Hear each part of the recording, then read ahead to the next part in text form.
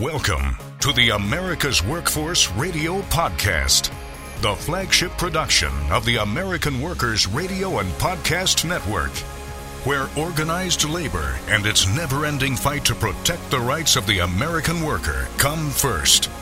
Now, presented by LIUNA, Laborers International Union of North America.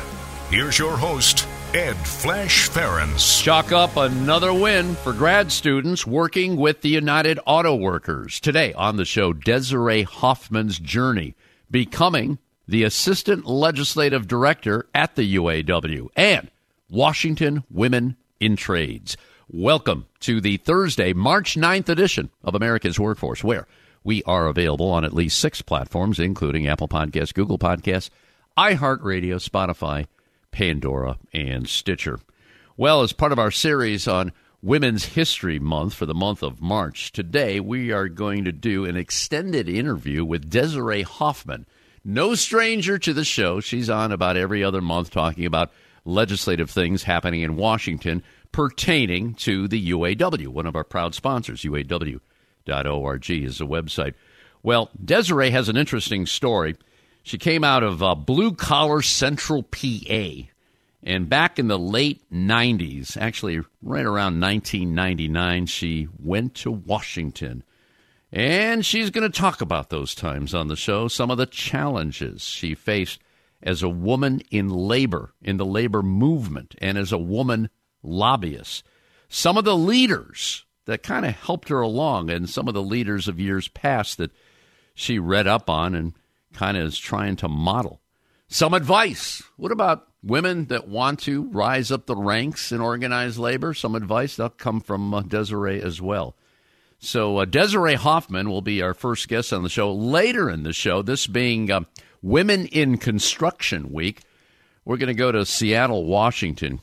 And joining us on our live line will be Cindy Payne. Now, Cindy, she says, I make things happen. She designs graphics, manages, oversees just about everything, including registration, permits, insurance, budgeting, and more for this organization, Washington Women in Trades. The website is wawomenintrades.org.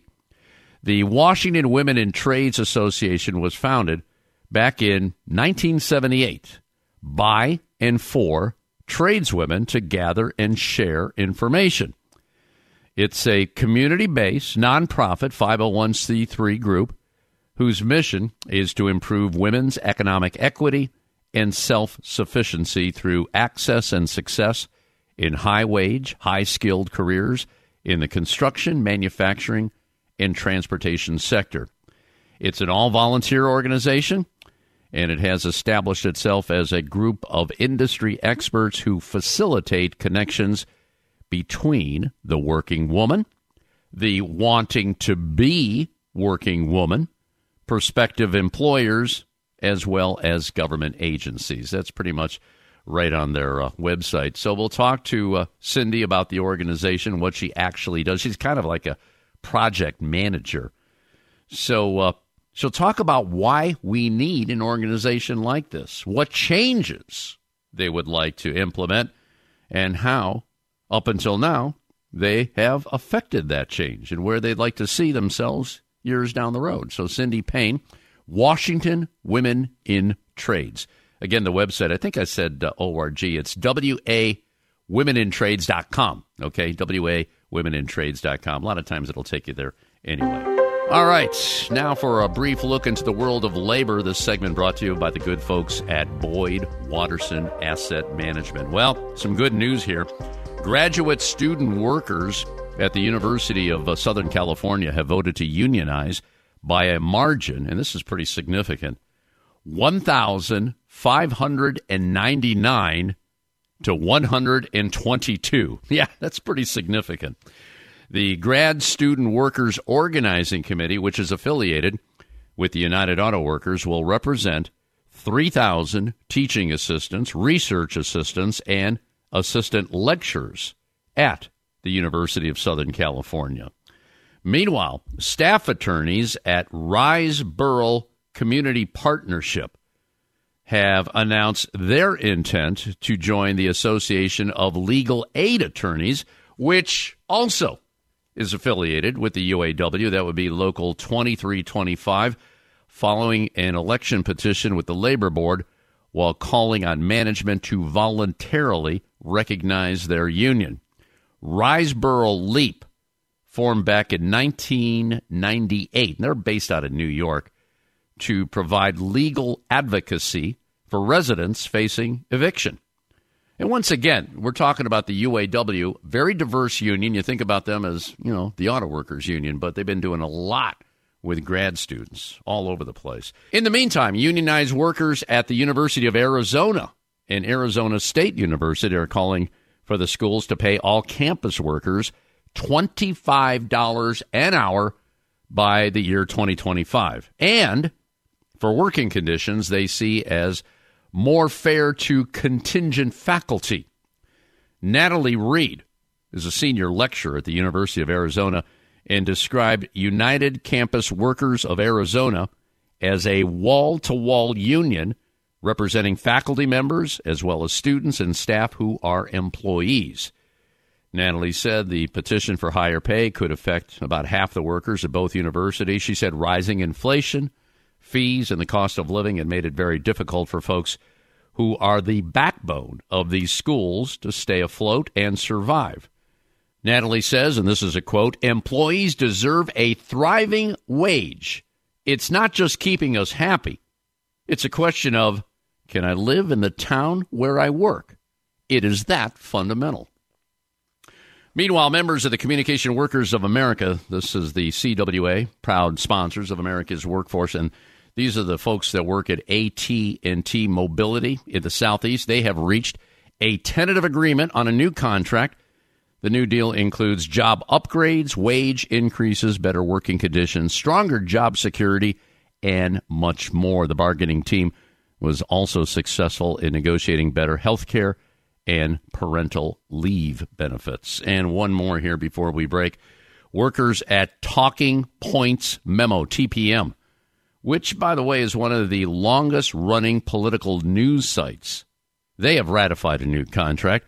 Now, these workers are members of the Writers Guild of America East, and they unanimously approved the new agreement that covers 3 years. The contract contains numerous gains for staffers, new minimum salary levels, pay increases every year of the contract, increased severance minimums, more vacation days, expanded professional development, improved health and safety standards, commitments to diversity, among other things. In a statement, the union members said, "We are thrilled to have won the fight for a contract that protects and improves working standards at TPM. After 8 months of bargaining, we have won key concessions from management that include industry standard salary floors, a comp time policy that meets the needs of our unit, and annual increases that ensure members' pay will keep pace with inflation. And, most importantly, the contract would not have been possible without the solidarity and teamwork of the entire unit.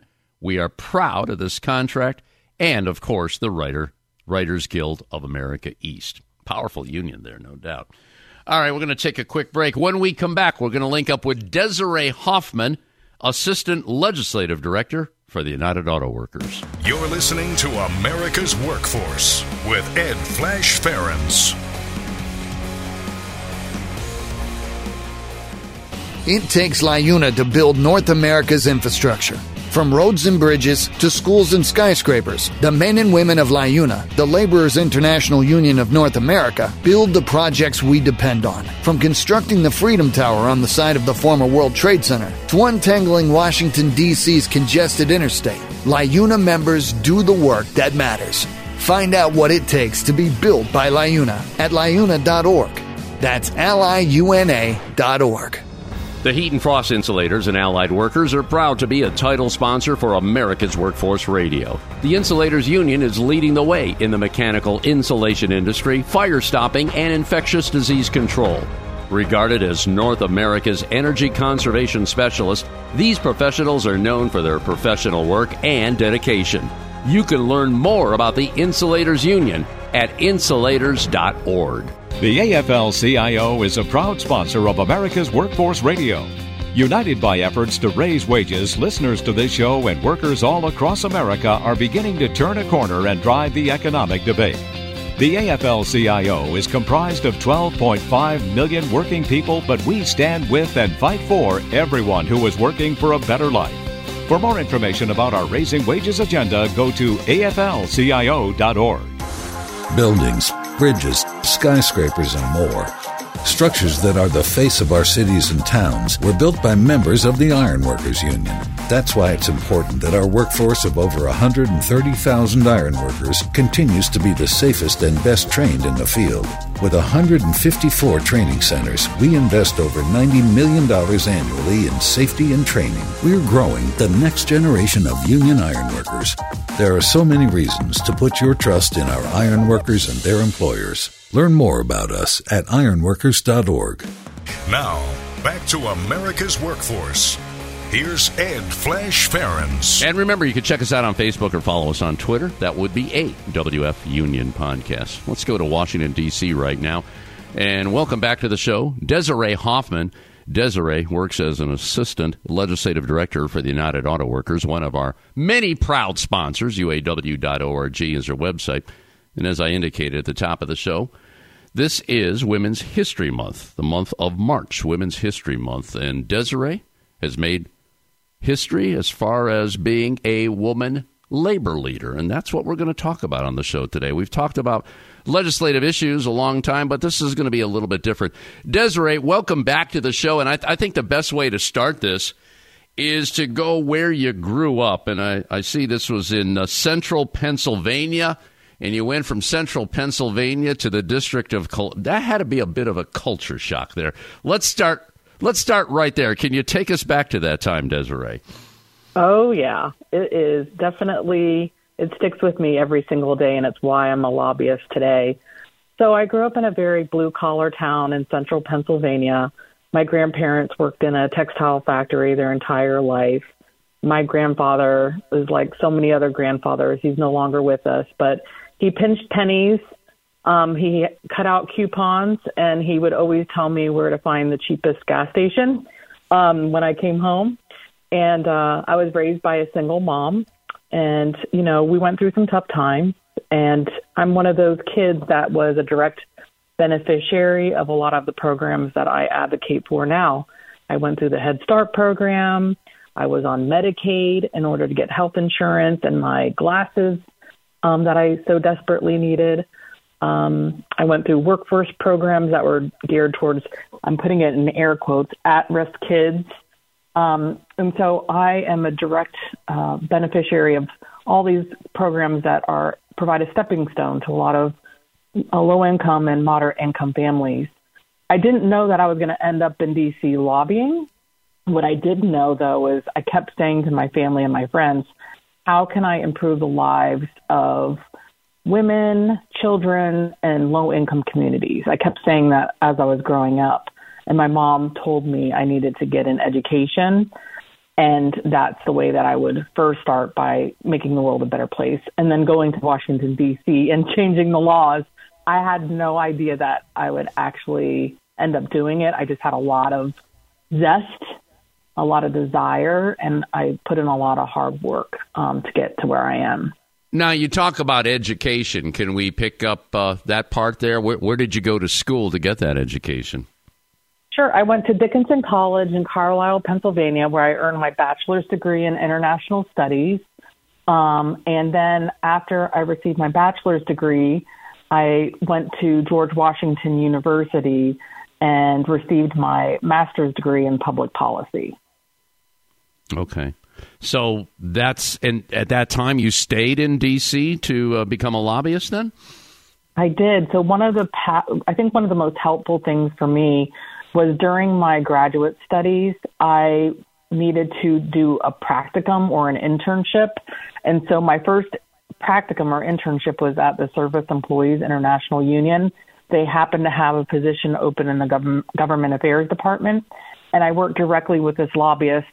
I was so intimidated by her because she was so smart and so savvy And at the time, we were working on the Employee Free Choice Act, and she would just be so sharp and be willing to put her neck out there in rooms and be really vocal and strong in her opinions. And I just really admired her, and I wanted to be exactly like her. And so she was a big role model for me.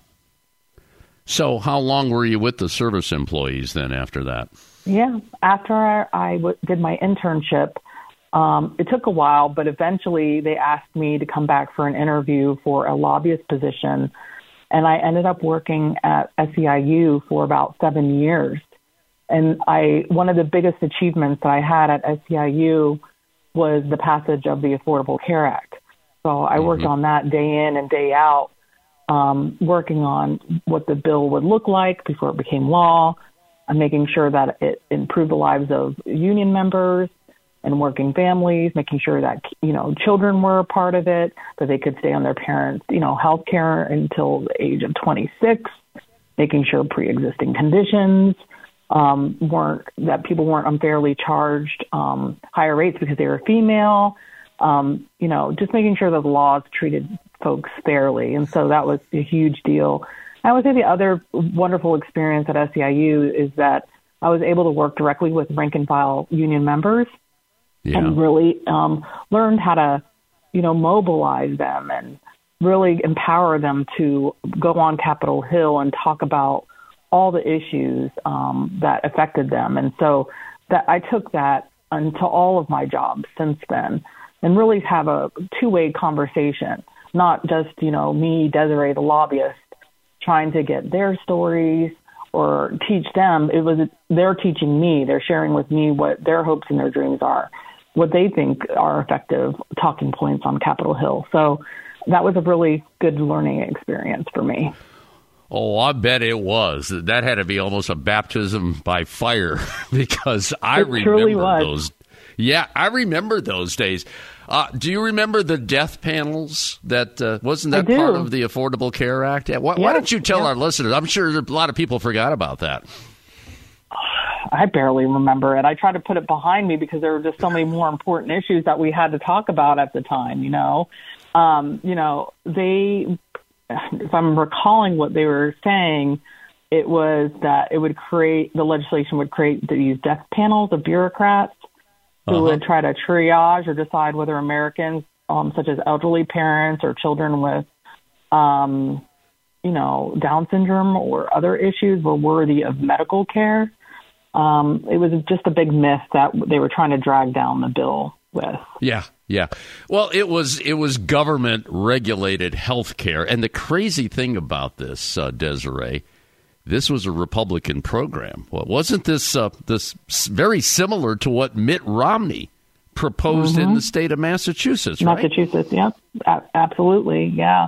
So we were trying to get as close to universal coverage as possible, but it definitely faced a lot of barriers. The insurance companies were up in arms because for the first time ever, they wouldn't be allowed to charge excessive rates just because you had a pre-existing condition, which could be a chronic illness, or if you're a woman, it could be that you had a cesarean section, or you experienced domestic violence. These were things that were viewed as pre-existing conditions, and insurers could charge more or rescind coverage.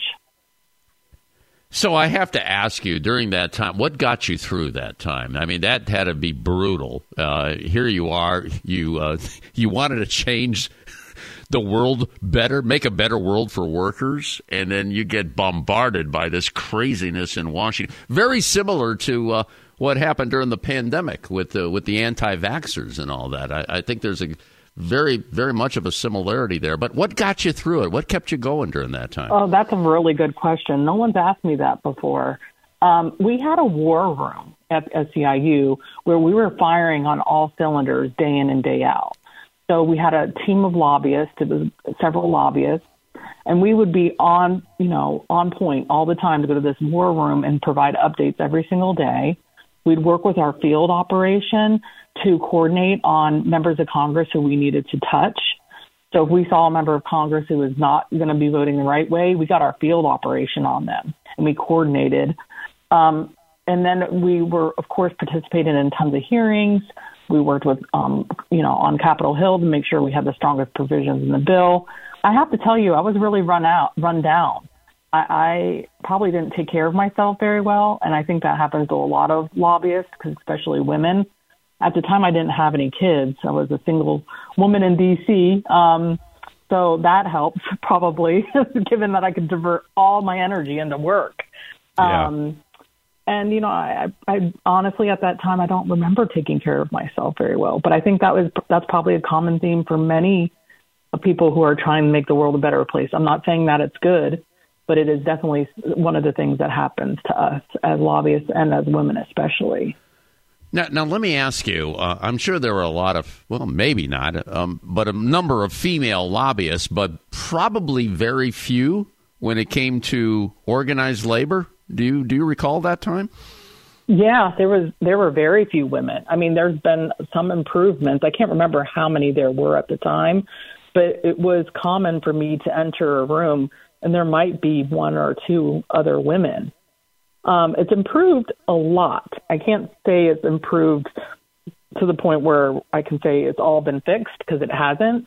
I still enter a lot of rooms, and depending on the topic, I might be the only woman labor lobbyist in the room. So what I've learned to do is I've learned to just do what I did when I was younger, have a voice, like ask questions. I'm respectful of my colleagues, whether they're male or female. So I do the etiquette stuff that not everyone does. Like, I raise my hand. But if I feel really strongly about something and I'm noticing people are getting heated up, I will interject, and I will have to probably speak a little bit louder. So yeah. I think you just need to really gauge how people are communicating and sense the mood in the room. So a lot of it is also intuition and just really figuring out your right strategies depending on the day. Desiree, I have the impression that you're almost too disciplined for the politics of today, because you know how nasty politics have become. I mean, it's name-calling. During the vote with Kevin McCarthy, almost a fight broke out. That's got to be upsetting to you, especially you're trying to do the right thing, but you see this nonsense, especially on the House floor. How do you react to that kind of stuff? Well, that's a good question, too. I mean, I think being that I've been around for so long, I've been lobbying for over 15 or 17 years now, I've learned to let things play out on their own in some situations. So when I was on Capitol Hill that day, watching what was happening with McCarthy, I had never seen anything like that before. And I don't think anyone has had in 100 years. And so, you just let people have their conversation, because even though it's tough to watch and it's preventing like committees from being formed and leadership from being voted on, it's a healthy conversation, because I know the Republican Party, like a lot of Republicans in the Republican Party, don't feel like they fit in. There's equity issues around being female, being a person of color. I heard them talking about not supporting the Reagan belief system. Like, they're really grappling with who they are as a party. And I think the same thing happens within the Democratic Party as well. Like, there's some progressives who really want the party to go further left. And then there's some in the middle from states like Pennsylvania, where I'm from, that are like, hey, we actually agree with some moderate Republicans on these issues.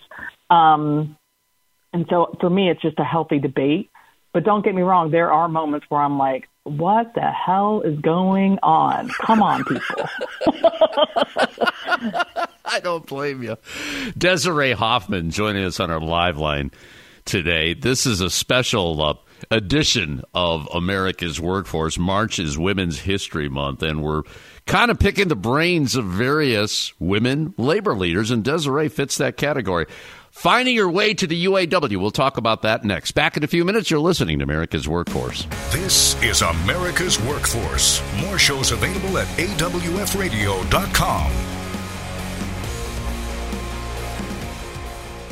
It takes LiUNA to power North America with affordable energy. The men and women of LiUNA, the Laborers International Union of North America, have the skills needed to build and maintain oil, natural gas, nuclear, solar, and wind projects that are shaping America's energy future. From new energy tech to retrofitted facilities, LiUNA members do it all. Find out what it takes to be powered by LiUNA at LiUNA.org. That's LiUNA.org.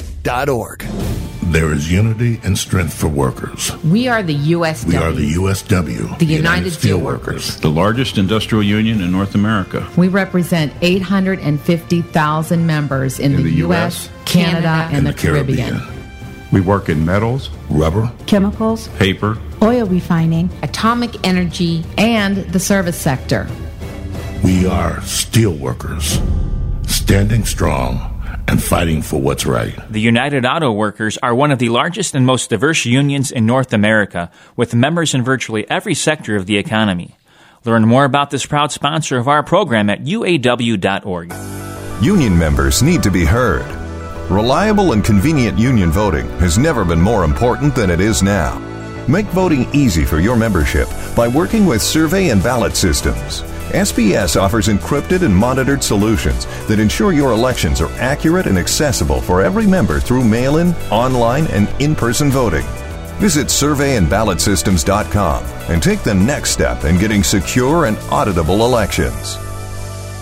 America's Workforce appreciates our sponsor, the Columbus Central Ohio Building and Construction Trades Council, who represents more than 18,000 workers from 19 affiliated local unions and district councils. Now, back to Ed Flash Ferens with America's Workforce. And remember, you can check us out on at least 6 platforms. That includes Apple Podcasts, Google Podcasts, iHeartRadio, Spotify, Pandora, and Stitcher. And when you get an opportunity, just sign up and receive our shows on a regular basis and give us a rating. We always appreciate those 5-star ratings, so please keep them coming. Let's go back to our live line and rejoin Desiree Hoffman, Assistant Legislative Director for the United Auto Workers, UAW.org. We're talking about Desiree's journey to the UAW. She's been in that position for the last 5 years, became a lobbyist with the Service Employees International Union right out of college. So your path to the UAW, when you joined the UAW, was that something that you were shooting for? Was that your goal here? Take me to that time, Desiree. So after SEIU, I left and I did some other jobs. One of them was working with the mayor's office in Washington, D.C., working in our federal affairs office. But then I realized, I was like, I miss labor. I need to go back. So I stayed in contact with my labor colleagues through the years, and a position opened up at the UAW, and I knew pretty much right away that I wanted to work there. I was ready to start a new chapter. I had worked on so many different issue areas. I mean, I think one of the strengths I bring to the job is that being a generalist in D.C. is really good. So if you've worked on like appropriations and tax issues and labor and healthcare, you can really sell yourself pretty well. And so I had that background, and that's what this job required, is someone who is able to take on those kinds of a big portfolio and take on any new emerging issues. Because as you mentioned, like, you can't anticipate everything, like COVID. Who anticipated a national pandemic or an international pandemic? No one. Right. So you have to be able to strategize quickly, figure out your game plan, figure out your agenda on Capitol Hill and with the administration, and move it quickly. So I was really excited to be able to work with the UAW, and I still am every day. It's a lot of work, but it's good work that we're doing. Is it much different than when you were with the Service Employees International Union? Yeah, it is and it isn't. So there's just core elements of my job that always remain the same. So looking at legislation and being able to evaluate the, strengths of a bill and the areas that you think need to be improved, that's a core part of the job. Writing is a core part of the job. Relationship building, whether it's on Capitol Hill or with coalitions or allies that work on common bills. But there's differences. So the membership at SEIU was different than the membership is different than the membership at the UAW. SEIU is more service sector workers, janitors, childcare workers. UAW is a very diverse union, similar to SEIU, but primarily auto manufacturing, more private sector union versus SEIU, which is public sector, right? So there are some key differences, but the lobbying work and the skill sets that I acquired over the years definitely are put to great use. That's the similarity. And I should have mentioned, too, a lot of folks who end up lobbying are lawyers. I am not a lawyer. I just play one on TV. No, I just learned to work.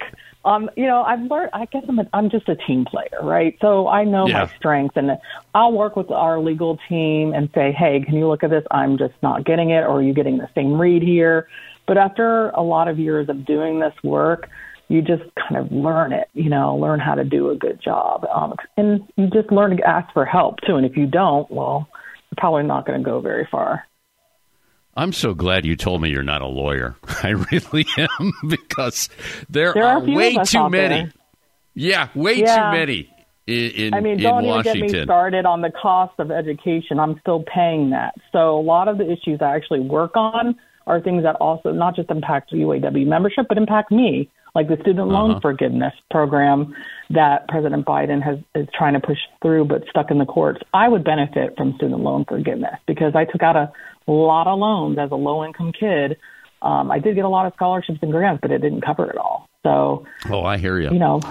It's a fight. I have 4 daughters, and one of them decided to go into social work. She's doing a great job, but she required a master's degree, and she's got about $90,000 in student loans. But I got her in the loan forgiveness program, but she still has a way to go. Hopefully, and I know there were some problems with that program, but I'm hoping that it's still around for the next couple of years so she can get a lot of that forgiven. We'll see what happens. But I want to get back to the fact that you have been a lobbyist for quite some time now. I mean, my gosh, over 20 years when you take a look at all this with service employees and then obviously with the UAW. But what would be your advice? You've got a lot of background in this field right now. And we have a pretty broad audience here, especially with the podcasting on 6 platforms now. What advice would you give to somebody that's considering, especially a female, that's considering going into this? Well, I would say, study hard, work hard. I think there's different career paths to get to be a lobbyist.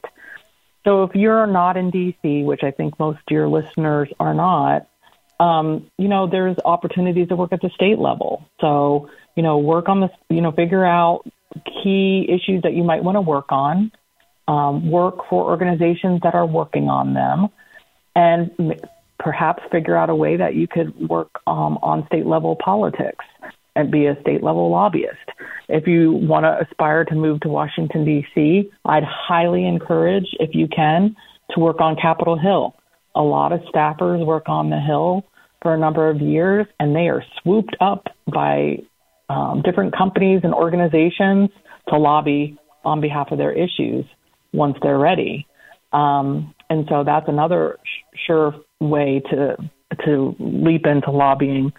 I think making sure you know what you really are passionate about.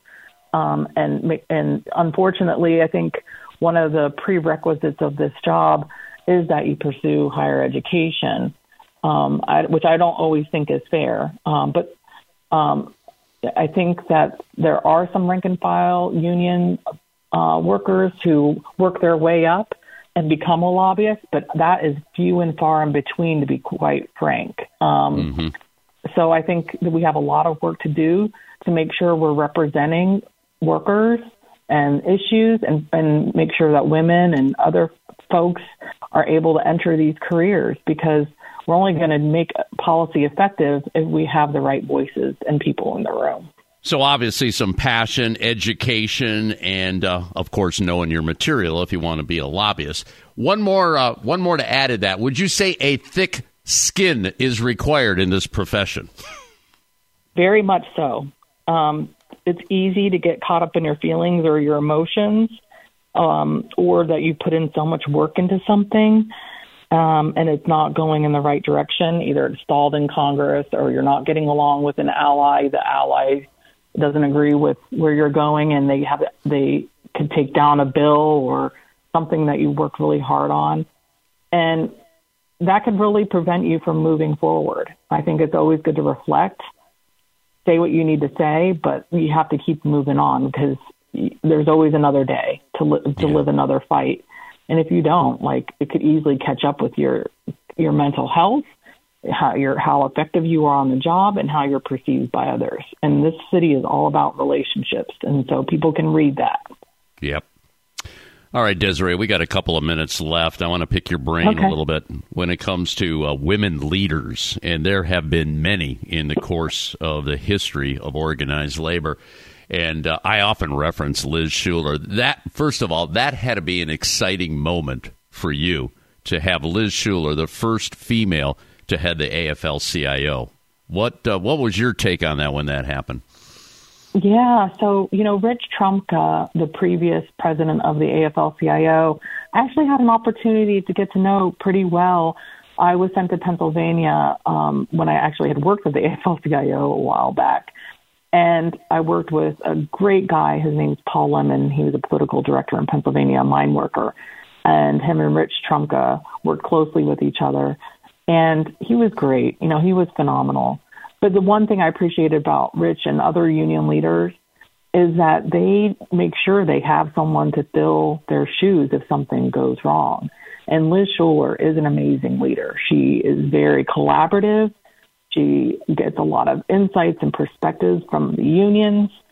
She knows how to lead a meeting. So that's not what the world gets to see, but I get to see it in action every day. Well, I shouldn't say every day. I get a chance to see it a lot. And when I do, it's just an impressive thing to see someone making sure that people have an opportunity to speak.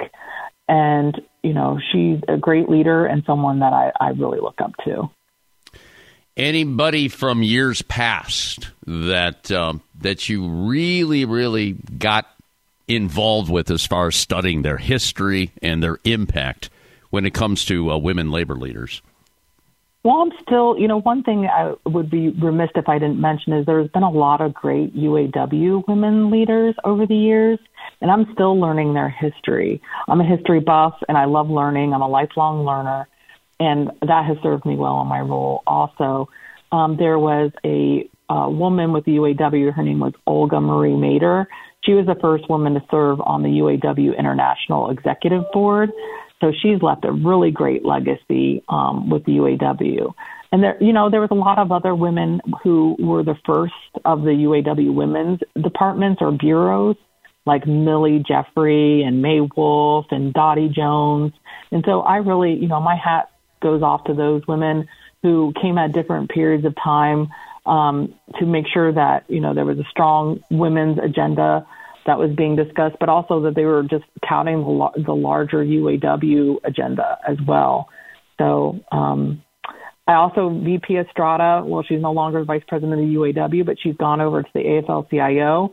She's an amazing leader, and she's done so much for the UAW, and now in her new role, she's going to be working with AFL-CIO affiliated unions and really zeroing in on the organizing agenda and working directly with President Shuler on that.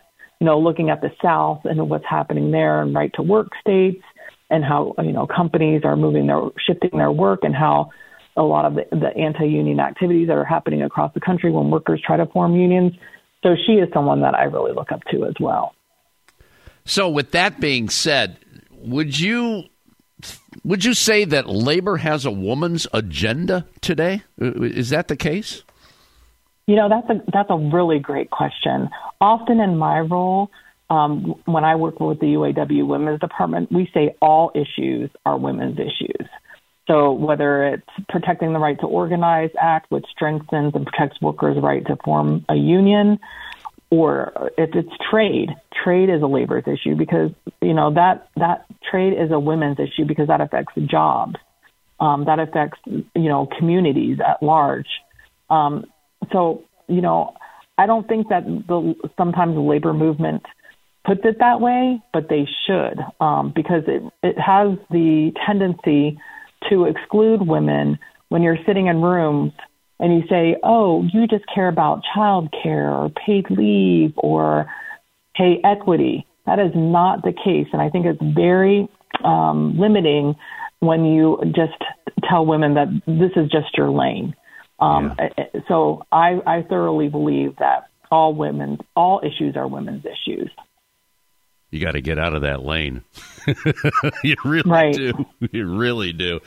Desiree Hoffman joining us on our live line today. Kind of a special edition of America's Workforce. During the month of March, we're focusing on Women's History Month and what women have done in the course of organized labor. And Desiree certainly making a difference for the UAW as Assistant Legislative Director. You stay safe, stay in touch, and stay strong. Thank you so much for joining us today on America's Workforce. Okay, Desiree? Happy Women's History Month. Thank you. All right, we're going to take a quick break right now. When we come back, we're going to go to Seattle, Washington, and join Cindy Payne with Washington Women in Trades. This is America's Workforce. It takes LIUNA to keep America running. Over 70,000 public employees are part of LIUNA, the Laborers International Union of North America, delivering critical services such as healthcare and emergency response, as well as maintaining roads and sanitation systems. Even the National Postal Mail Handlers Union, representing over 47,000 U.S. postal workers, is affiliated with LIUNA. Find out what it takes for LIUNA to keep America running at LIUNA.org. That's LIUNA.org. Hi, this is Liz Schuler, president of the AFL-CIO, and I am a huge fan of Flash and America's Workforce Radio and podcast. The United Steelworkers of America represent over 70,000 workers in the state of Ohio. Steelworker members enjoy the benefits of some of the best contracts of any workers in the world.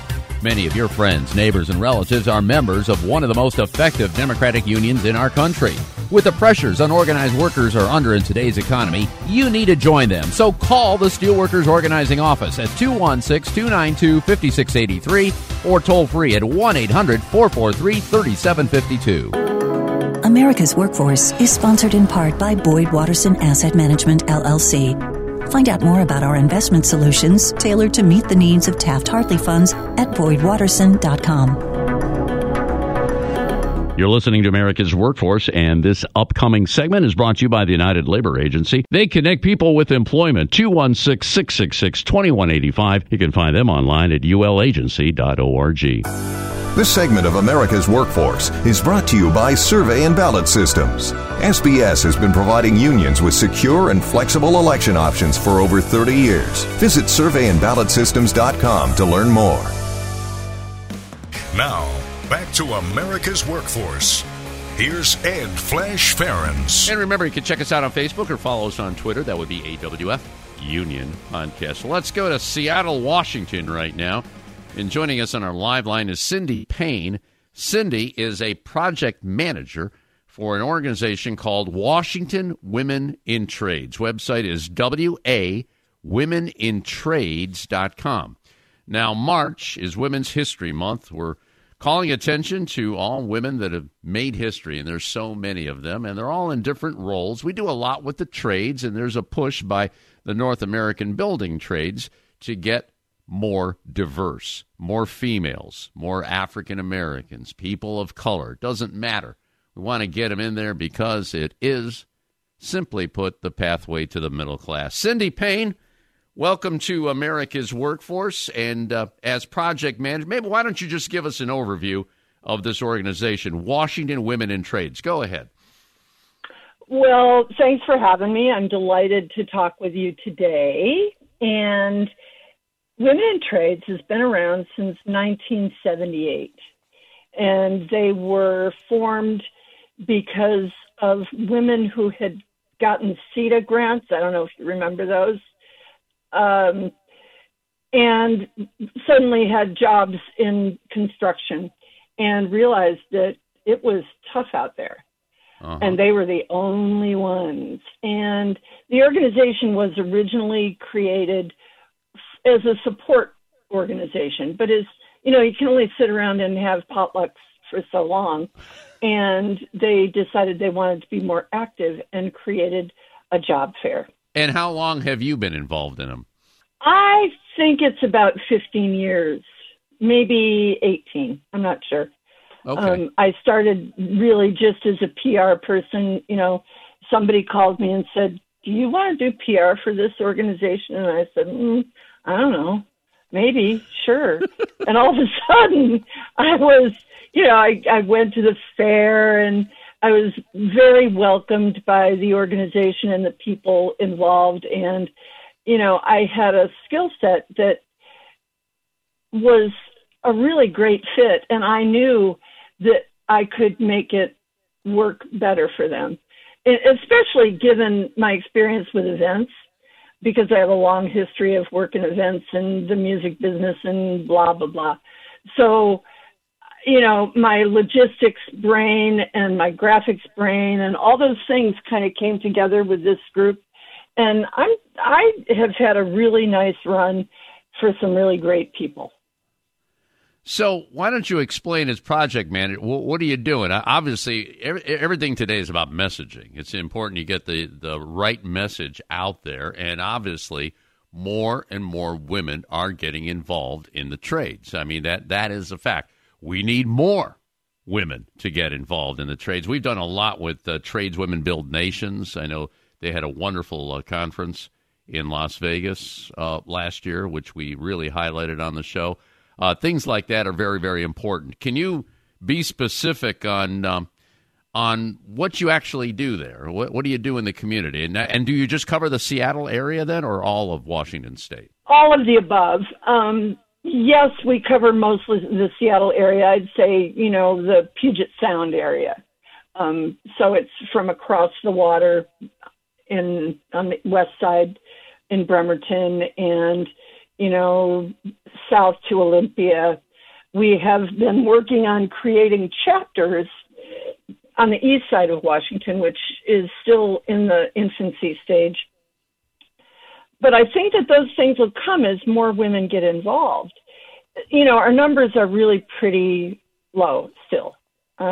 Even though, you know, we'd like to think they were better, they're not.